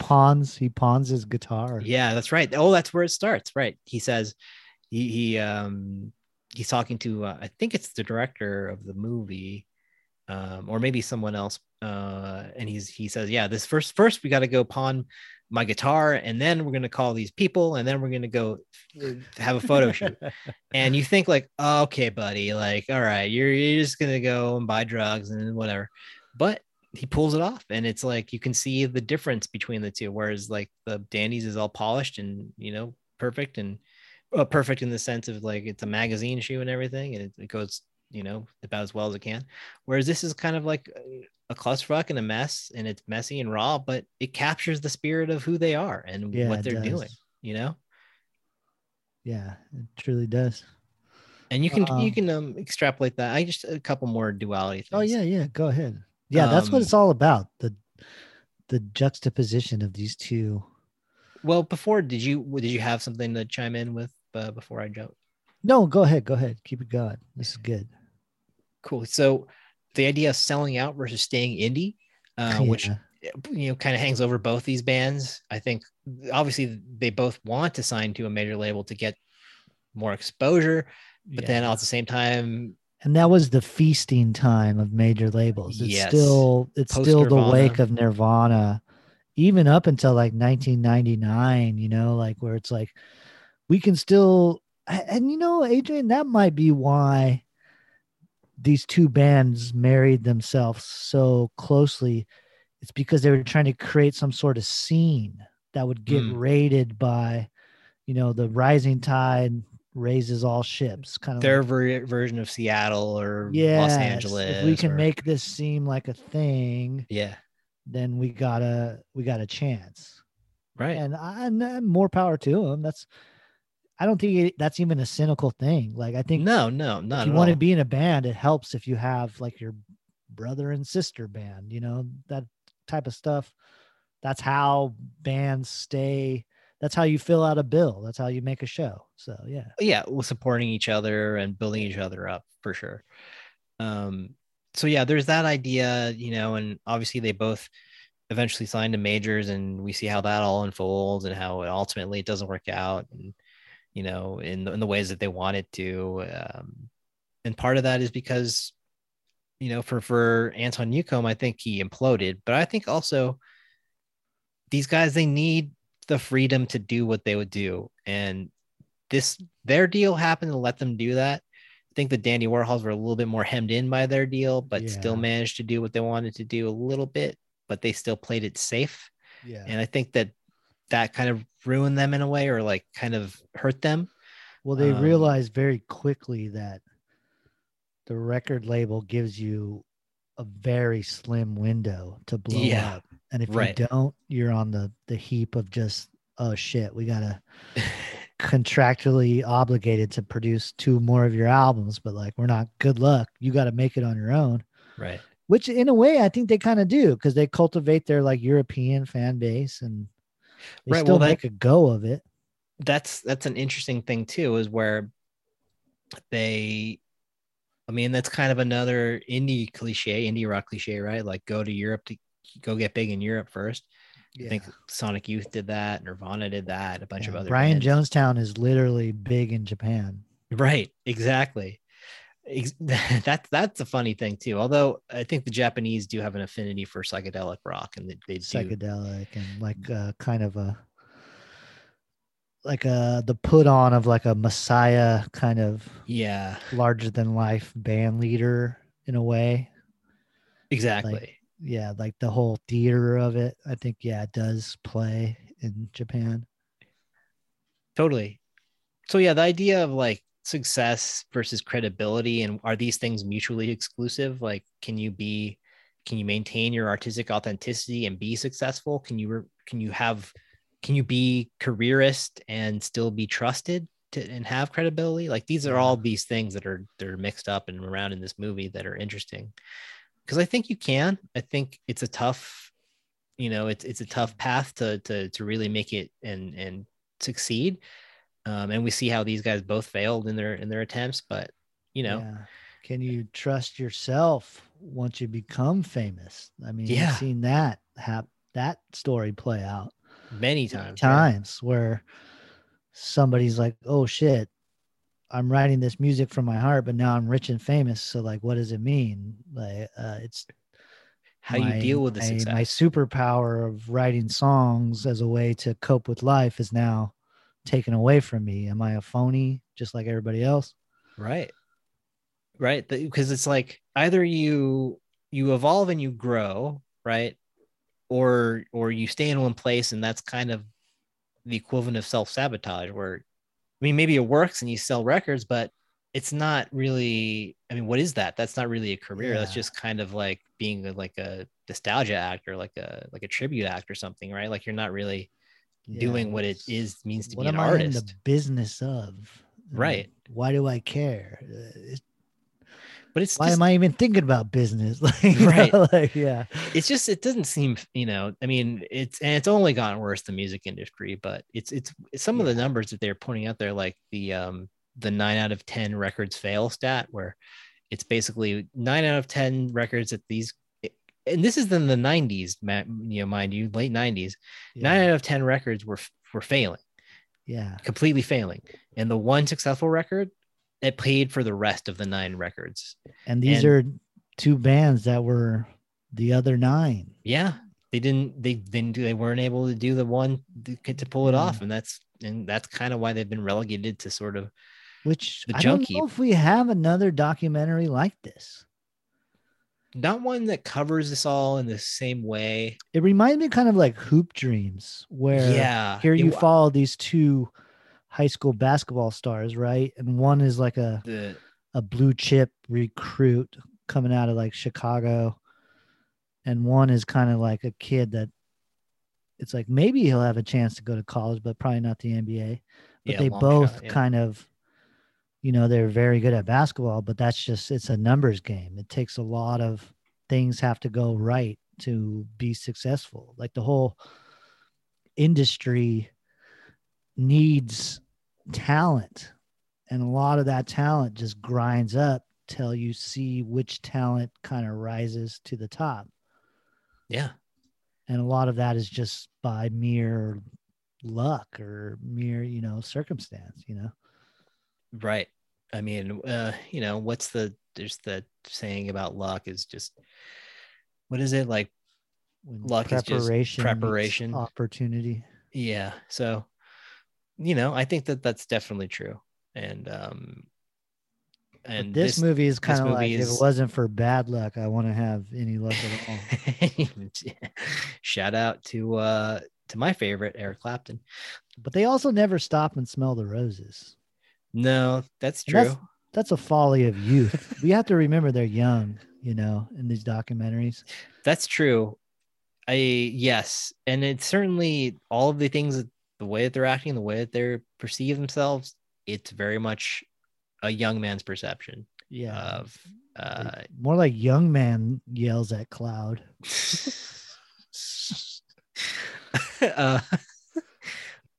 Whereas like, if we were seeing this and these guys were 10 years older, you would get a completely different vibe. Like, it would be completely different. It'd be disgusting. It would be very, way sadder. But seeing how young they are, how hungry they are for it, like you kind of, it makes sense. And it's like, yeah, you get the whole picture of who these guys are and who they, what this path is and what it means to be an artist and an indie rock, an indie rocker. Mm-hmm. It is kind of sad to see Anton, because I don't think he grew at all by the end of this documentary. No, not really. He's still bitter and violent. And a lot of it, I think he clearly has some mental health stuff, because there's that interview with his dad, who's like a diagnosed schizophrenic alcoholic who takes his own life. Yeah. And at the end of this documentary, you see Anton saying like, I'm fucking so influential. You hear what's on the radio, you hear freaking White Stripes, that's me. That's me. And it's like, no, it's not, dude. Yeah. Well, first of all, those guys were out there at the same time you were doing your shit. So,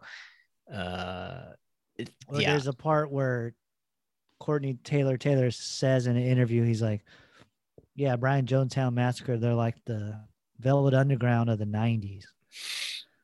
And it's like, Velvet Underground at least sold 1,000 records to start. Be influential, yeah. I don't think you guys, I don't know. I don't think that quite works, right? I mean, maybe in terms of like, I think actually I would say that this documentary is more influential than either of these bands in terms of like, that is inspiring music, inspiring indie music. Yeah, this is the legacy. You're right. This is the legacy that they were able to, the movie is bigger than the band. Like, yes. If you wrote this band's obituary, it'll be the band that was featured in the movie Dig, that documented the beef between Brian Jonestown and Danny Warhols, I mean, that's kind of got to suck though, right? If you're in one of these bands, is like, but they're always still connected. I mean, like, at least it keeps you have some sort of cachet. Yeah, true. Yes, but it's got to be a double-edged thing for sure. Let's do some whack or slaps. Let's get into. Do you want to highlight like a song or anything, Adrian? Or I have, I was able to get a pretty good list of stuff actually. Nice. And frankly, I don't really remember these songs. I have the names here, but I'm like, what does that sound like? I do have one that I do want to play. It's one of the first songs I heard from either one of these bands, and I think it still holds up pretty well. It's Anemone by Brian Jonestown Massacre. Nice. It hits all of their vibe, the folky aspect of it, the Americana aspect of it, the Velvet Underground noisy aspect of it. It's kind of a template for a lot of their sound, and it's just an enjoyable tune, just an enjoyable rock tune. But I don't know. Yeah, you have anything to add before I play a little bit here? Let's hit it. All right, here is a little bit from Anemone by the Brian Jonestown Massacre.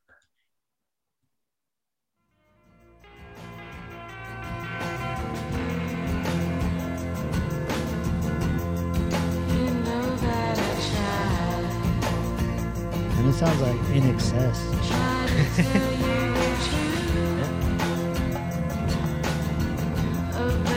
Don't make me cry. You should be picking me up. Not bad. Yeah, not bad. Like, picture you're driving along, windows open, you got a cig, you're smoking, it's blasting loud. Yeah, maybe you're hitting a joint. Like, yeah, that shit would hit real hard. I can just keep going with the slapper from the BJM. Yeah. The song, I think it's Ballad of Jim Jones. Oh, yeah. I think that there's a little tenderness to that song, which is always weird to me when I listen to the BJM. They are more subdued than you think they would be, just judging them from their personality, judging the attitude from this movie.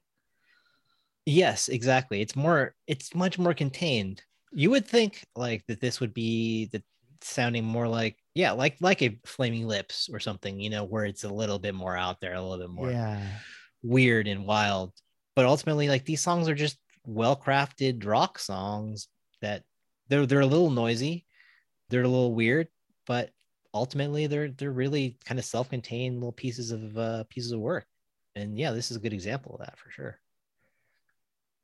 Should we hear a little bit of it? Yeah. From the Tippy, maybe. I don't know. All right. This is one of the few songs that you actually like hear the whole thing in the documentary, which I found odd. Like, oh yeah, it's all little snippets. Like you rarely hear like a full song in this thing. It's that classic 90s MTV short attention span. All right, here we go. Here is Ballad of Jim Jones by the Brian Jonestown Massacre.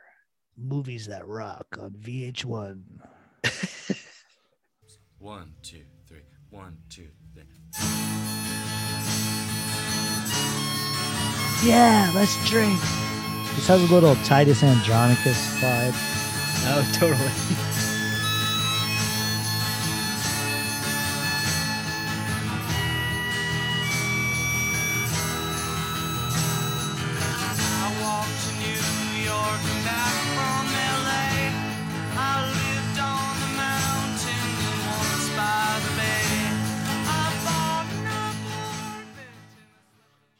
Once by the Bay. Shout out. San Francisco. That's the one song that I think I like, but it's kind of one of those bands where it's like, yeah, I only need the one. I'll put that on a playlist. That's it. I only need the one. Just the one. Yeah. Yeah. I get the gist. That's a legit good song. I like that song. It is a good song. Then, like, again, it's not like they have bad songs or anything. It's not like they're real crap.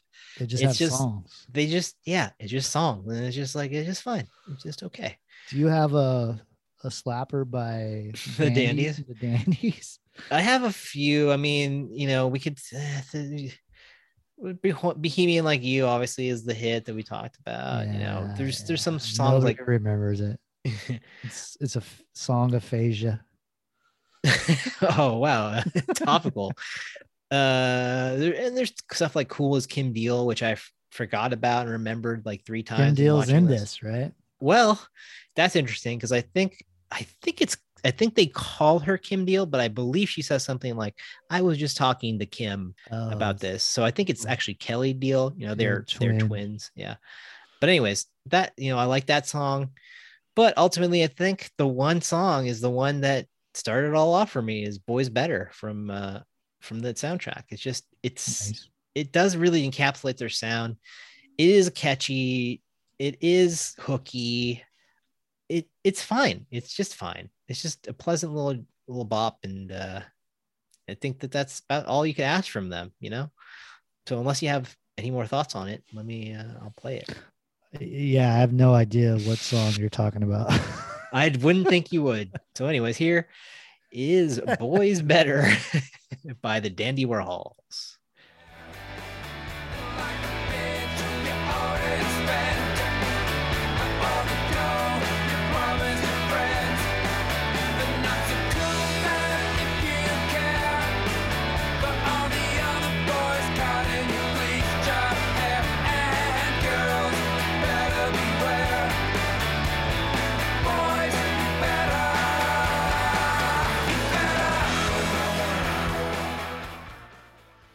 Yeah, I could see it. Yeah, not bad. They could almost fit in. It's weird that they didn't have a bigger hit. Like they almost are like almost Foo Fighters, almost Third Eye Blind. Like why weren't they a one-hit wonder? I'm surprised that they didn't. I mean, I guess Bohemian Like You, it has like 125 million plays on Spotify, but it never really. Not even like a Breeders or something who have like had a big one big huge hit. It's like it's a cell phone song. Yeah, they're a cell phone band. Let's face it. Let's get into Wax. Maybe some songs we didn't like, but I gotta take a little break. I'll be right back. All right. So we heard some some slaps. Let's get into some Wax. And I have a song by the Dandy Warhols that is like one of their singles. We saw them make a music video for it. It's called Not If You Were the Last Junkie on Earth. Yeah. I think this is one of the worst major label singles ever put out there. Wow. Ever? I don't know. It's just such a non-song. And I will say though, one of my favorite parts in the movie was when Courtney Taylor plays this song for Anton. Oh, he He's plays like- it. Didn't he play for Anton and Joel? And Joel, yeah, he's like, check out this freaking heroin song I wrote. And they're like, again with your like little fake junkie stuff. Yeah. Okay, let's hear it. And I will say the song is trying to be very tongue in cheek, Yeah. Well, I mean, intentionally. So yeah. but it's like, dude, glam rock is like already 20 years old by the time you're trying to do it. 30 years old, practically. 30 at this years old point, by yeah. the time you're trying to do it. Like we've been through this. Like I just think it's such a bad song. I don't know why. It like annoys me. What do you think about this song? Not If You're the Last Junkie on Earth by the Dandy Warhol. I mean, it does not leave an impression. It does not make any sort of like memorable, like which is weird because when you're listening, you're like, okay, there's hooks here, like the vocals sound Has that good, like it's 90s okay. irony song. Right, but lyrics. then you think about it and you listen and you think about listen, like it's not good. It's not a very good song Yeah. ultimately. And like I probably would react the same way that they react in the movie, which is to say they don't react at all. And he's They're so just kind of like, okay, that was he's- the song. All right. he's so dejected by it. He's like, dude, He's I very played him- dejected. I Yeah. played him my new hit, soon to be hit song, and he just totally it didn't even register for him. And then of course Anton has the clapback song, which is great. Not If You Were the Last Dandy. and- Dandy on it, which is a better song, but also kind of dumb. But Well, for me, like, I would just spoiler. No, I don't have any any wax because I wrote here. Let's face it, most of these sound exactly the same. yeah. So, whack, slap, it's all the same for these guys. Do you All want right, to but- play a snippet of that? Yeah. So let's And then we'll hear move on. a little bit of Not If You Were the Last Junkie on Earth. This was also the height of like heroin chic, that whole 90s. Oh yeah, the kind thing. of reemergence of Yeah. yeah. Train Spotting came out this year too, right? 96. Probably. Yeah, right around there. Yeah. All right. So here is Not If You Were the Last Junkie on Earth by the Dandy Warhols.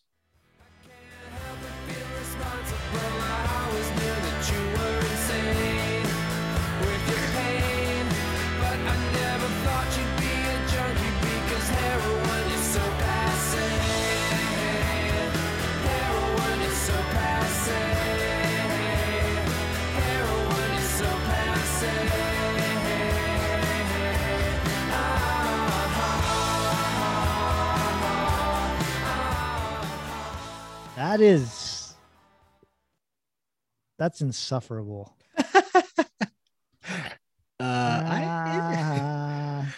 It's not good at all, but I wouldn't go so far as But what that. makes it insufferable is because it's trying to not be good. It's trying to be, it's a toss off. It's a toss away.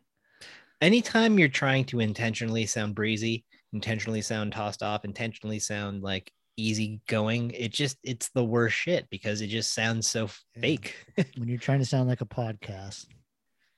And like this song, like if I was gonna this song, like if I was gonna listen to this, like why wouldn't I just put on Space Hog or any other number of bands that were doing this exact shit way better? It's Stereo what, Supergrass, Supergrass. Oh my God, Adrian. Yeah, that's the band they wanted to be. They wanted to be the American Supergrass. Which is like, okay, fine, but like you gotta have good songs. Like they have You gotta good lean songs. into it more. Be more of a Beatles ripoff. Be more of a. You can't be above what you're referencing. Like, Yeah. isn't this cute? We're doing like a little 60s chorus thing. We're like a lazy Beatles. It's like, okay, we already have the Beatles, like the real ones. Like, why? Why would I want a sanitized, half-ass version of that? Like, that doesn't sound good at all. What the That fuck? sounds dumb. Oh boy. Yeah. Shitty Beatles. That sounds dumb. That could really sum up a lot of that band. That was the alternate title of this documentary. That sounds dumb. Oh boy. All right. That was my fanzine in 1999. It's called That Sounds Dumb. All right. What do you want to do next, Adrian? Do you have a whacker? Or? No, as I said, these all sound the same. They So all sound the same. Okay. I think we're on to ratings now. Yeah. Oh shit. Yeah, let's do it. As a documentary, I gotta say, it really does stand the test of time. It really is like a cultural document. It really does capture like what the record, without trying to go too in depth of what like the record industry was like back then. It's not like investigative, but it's just enough like fly on the wall to show you the machinations of like what it takes to be a band, and how it's a document of how most bands don't achieve insane fame. They just don't, like, but the fact that we have this documentary that lived with them for so long, it's really refreshing, because I think now you only see documentaries that are about like the great ones that made it, and it feels kind of by the numbers. But this documentary, if you never really heard of the bands and you watch it as like a story, like, oh, are they going to make it or are they aren't, it's really kind of captivating, because you see these two bands that like they're so uncomfortable with their identity, and they're not established, so they're kind of like performing for the camera, like maybe this documentary will blow us up. So it's I just find it very interesting, and it's weirdly a movie I've seen like 10 fucking times, because like I've had it on VHS.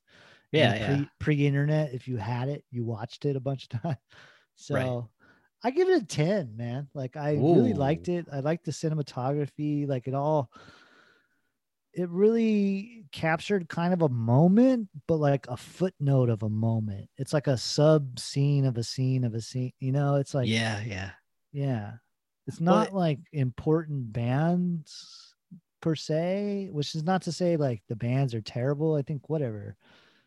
It's admirable to be to be a musician. It's a hard life, and they still did it. I agree. I think it's good filmmaking, and it is a document of the time that will stand the test of time. I agree. I think you're spot on. I think the reason it works is because these are two interesting bands. Whether or not the music is interesting or good, that really doesn't really matter, because the story is so good and the personalities are so interesting that the film is good, even if you hate this music or whatever. Like, it's still worth a watch if you don't like rock and roll music or whatever, just because of the story of the human story behind it, of ambition, of creativity, of self-sabotage, of all of these things that we've been talking about. And I think also the texture of it, everything, it feels like a time capsule from a time, but it doesn't feel dated, if that makes sense. Like, it's like of the moment, but it's not like a nostalgia trip or something either. It's like, it is what it is, and it provides the right amount of context to really make it satisfying piece of art in its own right, aside from the bands. What gives it a lot of permanence, Adrian? It's in that sweet spot where it was filmed before the internet really exploded, and it was released right as the internet was exploding. So you could hear about the documentary, via the internet or whatever. Right. But it shows that here were these two bands, they still had to like show up.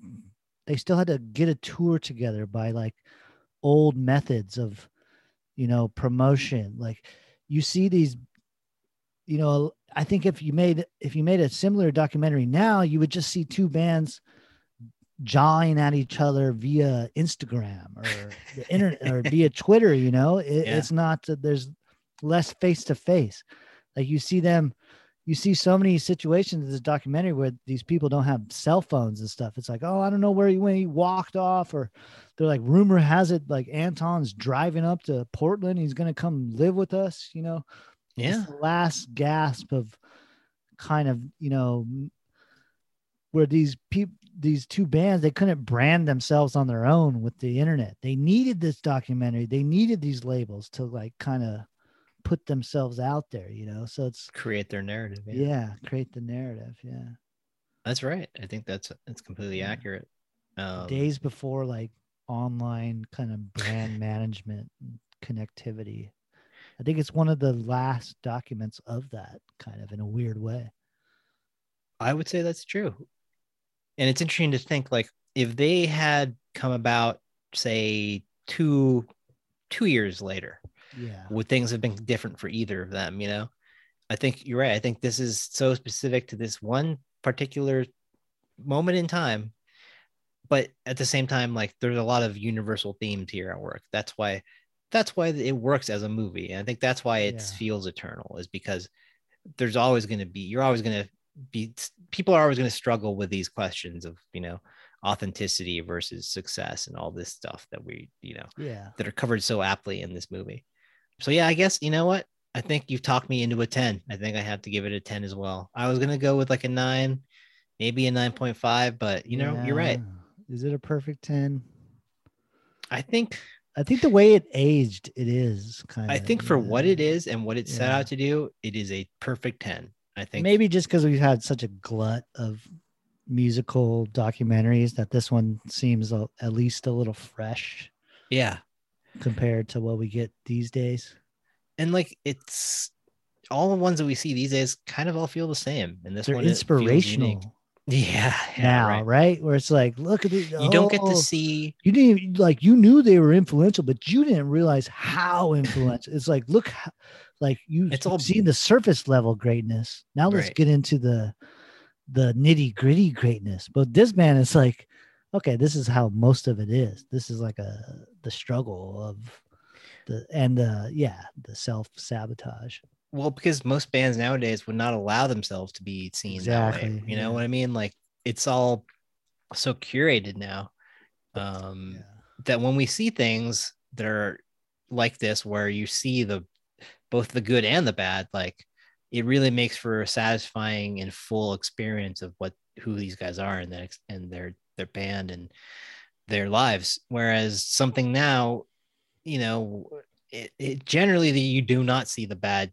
Even something like the LCD movie, like, that's more sanitized, right? There's got to have been some negative aspects to whatever happened, but we don't see that, right? It's all sort of curated by James Murphy and James Murphy, and it's like, well, it's a celebration, right? Like, I mean, it's obviously it's a movie that sets out to do different things, but I think it could have been more interesting to see some struggles, to see some, you know, he talks about it for sure in his interview with Klosterman in that movie, but I think like this movie succeeds so well because you see just how far gone Anton gets, and you get to see how desperate he gets and how desperate the bands get. And that's why I think that's why it's timeless and it works so well still. Even I've seen this maybe 4 or 5 times myself, and I think I would oddly still watch it rewatchable. Yeah, it is. All right, so we give it a 10. So that gives it a perfect 10. Wow. Let's see, whatever happened to this band. They're still going, and you know, both of them, probably because this documentary kind of gave them a little bit of a boost, even though it makes them seem kind of fallible, vulnerable, not that cool, you know. I think that's kind of works though for them. I think it makes them feel more real, and I think that's probably what their fans would be looking for. Yeah, that's true. Although, have you ever met a fan of either of these bands? A direct fan, someone that's like, has either of these bands ever come up in conversation organically, aside from the movie? Yeah, I don't think so. No, I think every Mm. time I've ever talked about either of these bands, it's been in the context of this movie, or it's like, well, okay, so similarly to you, I have a friend who worked. She used to live in San Francisco, and she worked at a now defunct clothing store that was right next to a recording studio or a record shop that I believe was one of Anton's friends owned it. So he would be Uh-huh. over there all the time, and so she got to know him a bit. He would just be like pushing this on you, like, you gotta check out. She said he was, he was nice and whatever, an interesting guy, but yeah, they're still going, they're still around. I don't think that there's many original members of the Brian Yeah. Jonestown Massacre still involved, but I think that for the most part, the Dandies have kept to most of the people that were in this doc, if I'm not mistaken. Yeah. All right. Personal anecdotes. Adrian, I actually remembered I did see Brian Jonestown live for like a minute. I think it was like Coachella, like 2004. Hmm. They're playing in like a tent. And it was like, oh, this is the band from that movie. I think I saw him for like, oh, no, it wasn't 2004. I've actually been to Coachella twice, which is like, why did I do that? I think I saw them. It was like 2010. And I was like, oh, this is that movie from that band. And Good band from the movie. Yeah. And I watched like maybe 3 or 4 of their songs in like a sweaty ass tent. Yeah. That sounds about par for the course. Fool me once, shame on you. Fool me twice, shame on me. Coachella is not a fun place. Don't ever go there. No, I'm with Kanye in this one. Just forget about Coachella. Yeah. I think I went there because The Cure was playing and they weren't playing anywhere else that I could see them that year. And it was like a bucket list band. So that's why I went. But well, didn't you see you caught Radiohead too? That was back in 2004. That was the Radiohead. Oh, right. Pixies. Okay. Radiohead Pixies. Yeah. Whatever. It was so hot. I was fried out of my mind. But okay. We're done, right? Let's do the I think that'll do it. Yeah. Let's do the outro. God damn it. We got to set up next week's episode, Adrian. What are we doing? We're pivoting again. Yeah, so we're spinning off into yet again into another little subsection here of the podcast. Of our Slapaverse. The extended Slapaverse. We are gonna move on to what we're gonna call our greatest slaps series. So nice. Basically, what we're gonna do is we're gonna take a look at some of the greatest hits from the past, whatever recorded history, I guess. Yeah, we're gonna look at, if you look at like the top 10 selling albums of all time, most of them are like greatest hits. So we're gonna look at like just those ubiquitous greatest fucking hits, like those CDs you saw on your dad's shelf. Right, the records that that feel like library, at the thrift store, right, in your uncle's van or whatever. Like every single everyone had them. They were everywhere, and there's a bunch, like 30 million copies sold for whatever fucking reason. Platinum, yeah, platinums. All right. What's the first one we're doing, Adrian? So to start it off, mother of all of them, the mother of all greatest hits albums, it is the Eagles' greatest hits album. Their first greatest hits album, I should clarify. Eagles, I believe, is called Their Hits 1971 through 1974. Let me make sure on that one. It's the Blue Album. You know what it is. You know what it is. Blue Album with like the skull. And it's just Eagles, right? Drop the. It's cleaner. Yes, you're right. It is just Eagles. You're right.